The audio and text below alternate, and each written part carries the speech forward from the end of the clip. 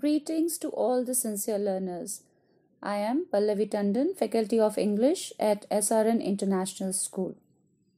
Students, today we will be learning chapter Lost Spring by Anis Jung from grade 12th English Core. Let me tell you the summary of the chapter in a very simplified manner. This lesson is an excerpt from Anis Jung's book titled Lost Spring, Stories of Stolen Childhood. The writer presents a grim and desolate picture of children condemned to poverty. It is a life full of problems and exploitation. Everywhere child labor is seen, whether it is in restaurants, making candles, locks, weaving saris, or carrying loads, to bear the burden of poverty. The writer analyzes the grinding poverty and traditions sanctified by caste and religion and presents them with rare sensitivity and courage. In this dull and dreary world, there are some children who are profiles of courage and fortitude. They are not only opening new vistas for themselves but also setting up precedents for others. The author also brings to light some institutions which battle not only governmental and bureaucratic apathy but also some social and cultural norms that encourage this inhuman practice. Now students, let me tell you the theme of the chapter. As I told you that in this lesson, the writer delineates the exploitation of children in hazardous jobs like bangle making and rag picking. The focus is on the lost childhood, which these children should have otherwise enjoyed. Due to abject poverty, they have to become partners with their parents in this bitter struggle for survival. In some tragic cases, their dreary, unhygienic condition becomes accepted as destiny. So there is a dire need to bring joy and sunshine into their lives, rehabilitate them so that they can lead a life of dignity and fulfill their dreams. Now, let me give you the summary of the chapter. The very first excerpt which is given about Sahib-e-Alam, the story begins when the writer meets Sahib. She used to meet Sahib every morning, searching for money or things in the garbage dumps, as he sells them. Sahib, who belongs to a refugee family from Bangladesh, hence writer advises him to go to a school and Sahib complains of absence of any school in his neighborhood. Unthinkingly, the writer raises Sahib's hopes by promising to open a school in his locality and immediately realizes how hollow her promise is. One day she asks Sahib's name, and ironically, when Sahib tells his full name, which is Sahib-e-Alam, which means Lord of the Universe, the boy spends his time scrounging the garbage with other rag pickers. The extreme poverty of the boys is reflected in their going around barefoot. None of them can afford shoes. The writer comes to the sad conclusion that being barefoot is now a tradition followed by the extreme poor in India. At that moment, the author is reminded of a priest's son in Udupi who walked barefoot 30 years ago. The boy's greatest fear was to own a pair of shoes.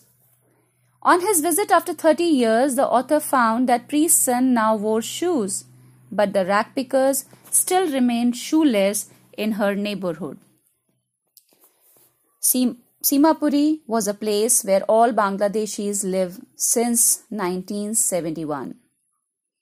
Their homes are being described as the structures of mud with tin roofs and tarpaulin. There is no sewage, drainage or running water for the 10,000 rag pickers residing over there. They have been living here for more than 30 years without an identity, without permits, only ration cards that put their names on voter lists. Women in torn saris, grateful for the ration cards which enabled them to buy grain, which they were deprived of in their own native country of green fields and rivers. They and their children survive as rag pickers, hoping for a chance to find a rupee or a coin in the garbage. Rag picking is the daily bread, a roof over their heads.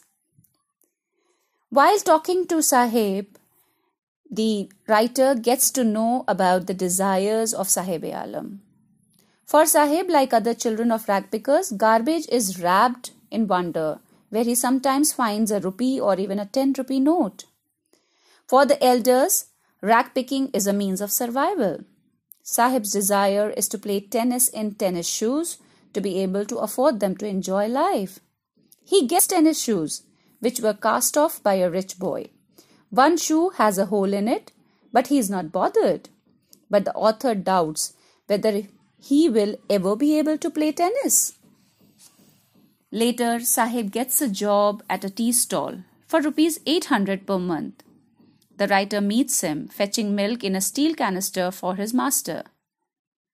But what writer notices that he did not look happy, rather he seemed to be burdened and sad.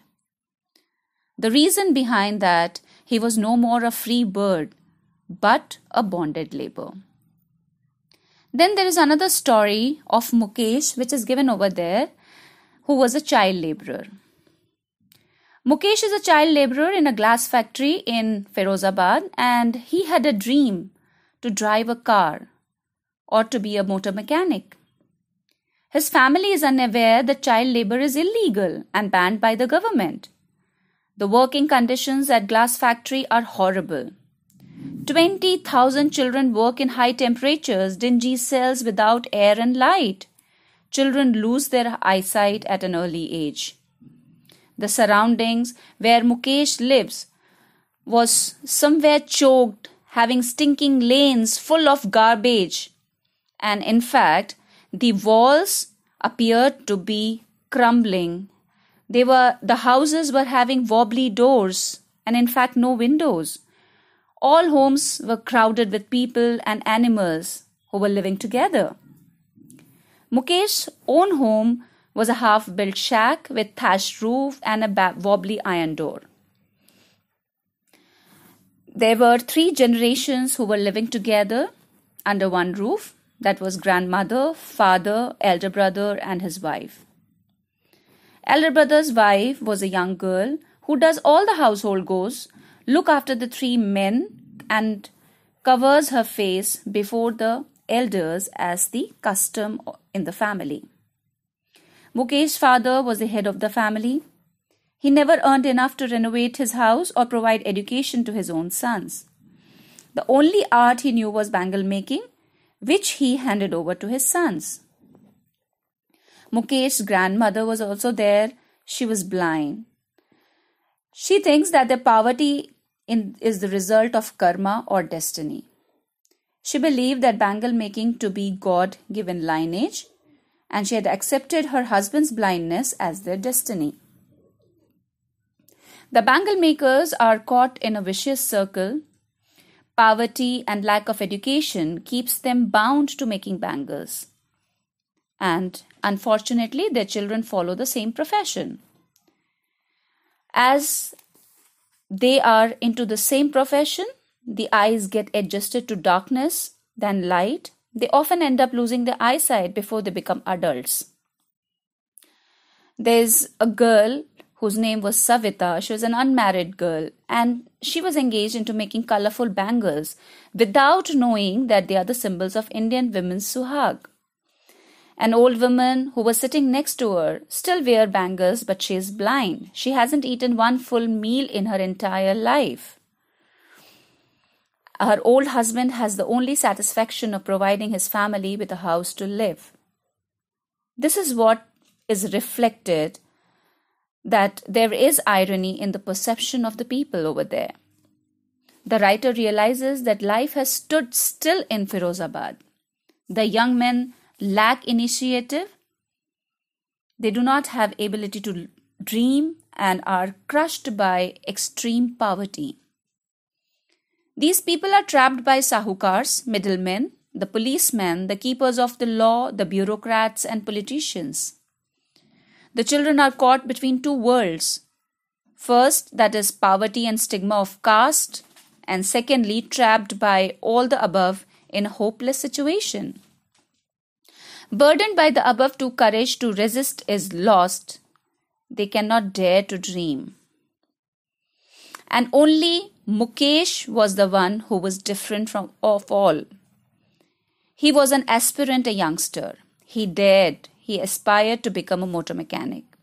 His dreams are reasonable, attainable. He doesn't dream of flying an aeroplane. And at this point, the writer comments ironically that few planes fly over Firozabad.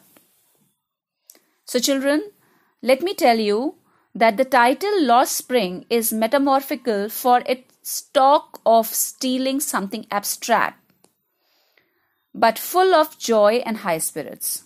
It's a portrayal of the broken spirit of millions of children condemned to a life of exploitation and poverty. These children have lost their moments of spring and the time of growth, happiness, rejuvenation, and have become adults before time. These children present the dark side of progress, caught in the jaws of grinding poverty.